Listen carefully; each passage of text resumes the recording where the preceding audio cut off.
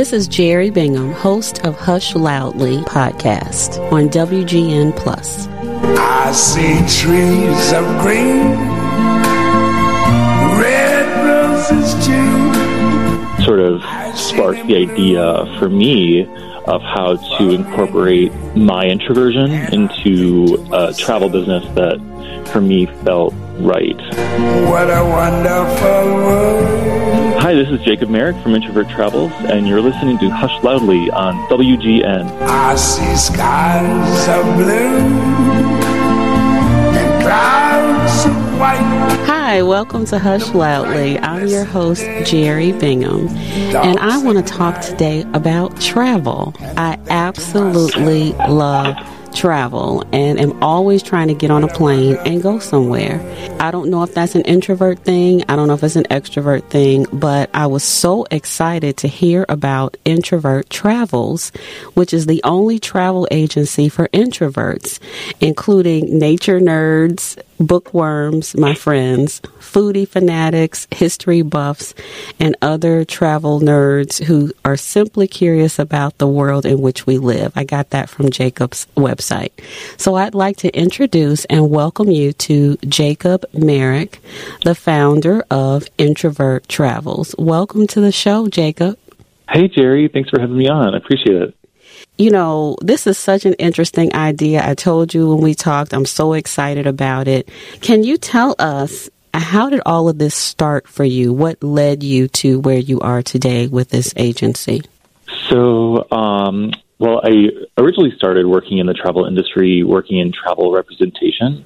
So I worked with government tourist boards like the Kenya Tourist Board to do their marketing here in the U.S., and I worked with private tour operators, such as one in Patagonia in Argentina. So I think that was kind of how I got into the travel industry, but I already had the travel bug. And then took a little detour in finance for about 4 years and was actually in Capitol Reef National Park in southern Utah after a conference in Vegas. And being on that solo hike after a grueling travel conference sort of sparked the idea for me of how to incorporate my introversion into a travel business that for me felt right and would allow me to not only travel personally, but also to help other people who are introverted as well be able to kind of have similar experiences or to be able to see the world. And so that was kind of where the seed of the idea for Introvert Travels started. I love that. You know, there's so many misconceptions about us introverts, and people may not recognize or realize, even understand that we have an adventurous spirit. I mean, I think many of us do, and travel is a part of that. Many believe that we're, quiet, shy, and probably homebodies, which I am a homebody, and loners and all of these things. But I love going on group trips, but it has to be the right group. I like to go on girlfriend trips, but it has to be the right girlfriends. I have all of these little extra things. It has to be this, it has to be that. But how did you come to realize that introverts even have different travel wants and needs? Well, that's a good question. I think that oftentimes people box us in with being solo travelers and being alone all the time. And I don't think that's necessarily true of all introverts. Right. Certainly, there's a style of travel that people enjoy. That's certainly one type of travel. But as an introvert, I myself identify as a social introvert. That's how I describe myself. And that's kind of who I tend to attract with Introvert Travels. I think that the types of experiences that I do kind of lend themselves well to moving at a slower but more thoughtful pace and to be surrounded by other like-minded people as well. Whether you're alone, but it can also be with close family or friends or a small group of like-minded strangers who are maybe new travel buddies. It doesn't always have to be alone. I think that, introversion and travel lend themselves quite well to each other. Mm-hmm.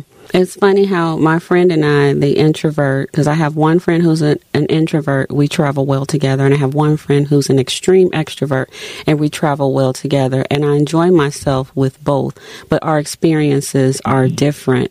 And it's with my introvert friend, we do break off and we do our own thing, but then we come together at night or we hang out in the morning. We always have our own separate rooms because we need our own space, and it just works out so well. And so I'm wondering, what kinds of requests do you get? Like, what is it that the introverts want for their travel experiences?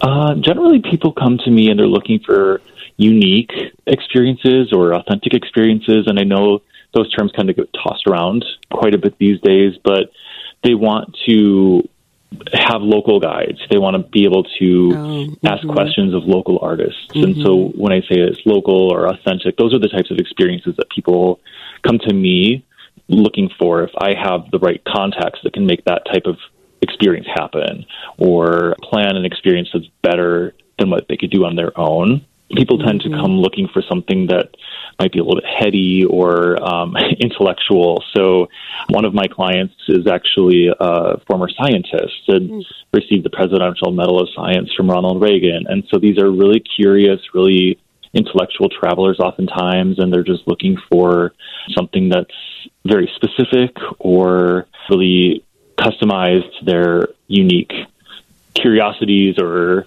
nerdiness or whatever the case might be, and looking for those unique kind of experiences.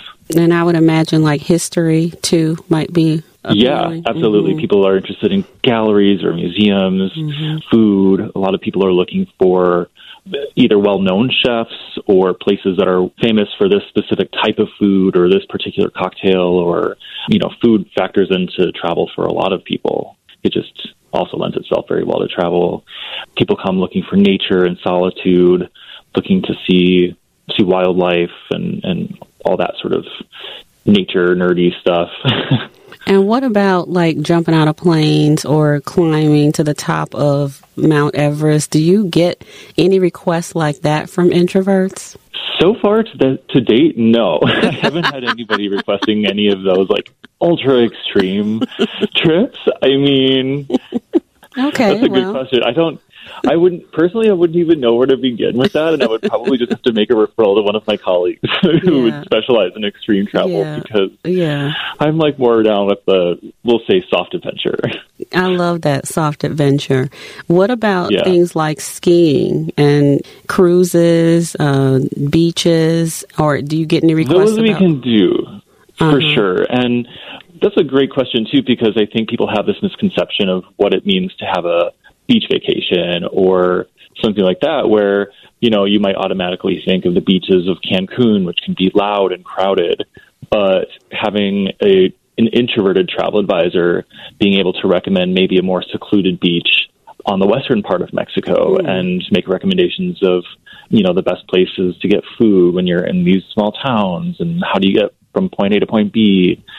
So, those are good options for people who are looking maybe for the flip side of those other types of experiences. And same going for cruises as well. It doesn't have to be those giant ships with 5,000 rooms, basically just floating casinos on the sea. Or maybe not floating casinos, but just floating ships on the sea. And instead maybe doing like a small cruise where there's maybe only 16 cabins, 25 cabins, where you can go further in for maybe like the Chilean fjords or Norwegian fjords or in the Galapagos Islands. Small ship cruising, river cruising can be popular options for people who might be a little bit more introverted and want to have smaller cabins or smaller, more intimate group sizes. Do you find that your clients are seeking more international trips or here in the United States? What do you see most? Mostly the international travel is what people come to me for. I think especially if they are U.S. citizens and they're looking to travel domestically, generally people feel pretty comfortable to book those trips on their own, and they can find some pretty good deals online. But I don't really put myself into the same category as, say, an Expedia or a Travelocity. So what I what people come to Introvert Travels for and where I can help them is planning these international trips. So people tend to come to me to plan trips for places like Machu Picchu or African safaris, the Galapagos Islands, those types of maybe bucket list trips or trips of a lifetime. Okay, awesome. So Jacob, when did you know you were an introvert? And you mentioned social introvert. What do you mean by that? Yeah, well, I guess I've in some way or another always known that I was an introvert. You know, even from a young age, I was more apt to be in the garden or playing piano or reading than, you know, playing sports and being out with friends. So I guess maybe I've always known whether I could identify what the term was or not.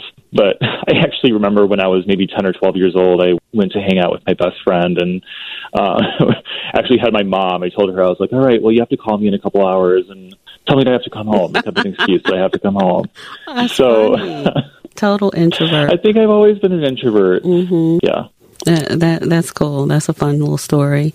So let's ask about this. How often do you travel? I travel about half of the year, actually, plus a little bit of domestic travel here during the summertime. So I'm actually based in Sioux Falls, South Dakota, when I'm here in the U.S., about half of the year. And then once the weather turns nasty, I have to get out of town. Plus, it's just kind of a fun way for me to get out, to see the world, build my business remotely. So I'm able to travel basically from, you know, around November, December, January until April, May, once the weather starts to get nicer again and I can plant a garden. So having that time to have an adventure, have a really cool experience, but also to get to know my suppliers, to get to know the destinations themselves, make friends, and have something to look forward to each year, I think is just a really kind of unique lifestyle that maybe isn't for everybody, or it's a little bit non-traditional, but to be able to travel half of the year has been just a real joy of my life, personally. I bet. So, you know, my next question is your top travel destinations and why, as an introvert? Ooh. There are so many places that I love for different reasons. As an introvert, I mean, just three off the top of my head would be probably the Galapagos Islands. Part of Ecuador has been my all-time favorite place. It's really like getting two trips for the price of one. You have the land trips and you're seeing birds and you're looking up at the sky and you're seeing all these crazy tortoises in the Galapagos Islands. And then the other half of the trip is basically underwater. So there's corals, there's sharks, fish. I mean, it's just another side of a safari underwater. And also just a land safari in Africa. So Kenya is one of my all-time favorite places. Like I mentioned earlier, I had once worked for the Kenya Tourist Board. So for me, Kenya holds a special place in my heart for safaris. That type of experience to me is just a really beautiful way to see the circle of life, basically. It's like the Lion King come true. When do you go to Kenya? What time of year is the best time to do an African safari? So that is a question that can be answered in a couple of ways. Like the best time of year to travel is during the Great Migration, which happens usually in June, July, August. But you can also go during the low season if you have a little bit more sense of adventure, because sometimes, you know, if you get stuck during the rains, you can be stuck in the mud and have to get pushed out in your safari vehicle, which is not scary. It's the sense of adventure as well. But in addition to being lower priced, you can actually have a lot more space to yourself if you go on the low seasons. So you and I were kind of chatting before about traveling during the low season to be able to have fewer tourists and to be around fewer people and have the opportunity to see the places in a little bit more solitude. And then finally, for the third place, I'd probably recommend Mexico. I just spent several months in Oaxaca, which is in the southern part of Mexico. The food is amazing. It's affordable. The weather is gorgeous. You know, basically our winter in North America gets beautiful in Oaxaca. They're well known for Dia de los Muertos as well, the Day of the Dead. So being able to go there is when in late October, early November, the weather starts to get really fantastic. And the lifestyle down there is just, it lends itself. It's very comfortable. It's very comfortable to walk around. So I just enjoyed my time in Oaxaca. And before we wrap up, I want you to tell us a little bit about how to find you, how to find your website. But I have one last question, and it's about, say I'm a curious traveler. I have no idea where I want to go. What do I do? I mean, could you help me figure out just based on some questions, or how does that work? Sure. Well, I usually, when I'm working with clients to kind of narrow down where they would like to go, I have them answer a series of questions just basically to help me get to understand where or what types of experiences that they're looking for. So if they're looking for nature or culture or history, obviously we're going to make recommendations that are different for if you're looking for a food-oriented trip versus more of an active safari or something like that. I want to learn what their favorite travel experiences have been in the past or what their least favorite travel experiences have been. Mm-hmm. And so I can kind of make recommendations, places that might be a little bit more remote, off the beaten path. So taking into consideration those types of criteria. So I guess you get to know your clients, and that's how you figure out based on their past experiences, what they love, what they didn't love.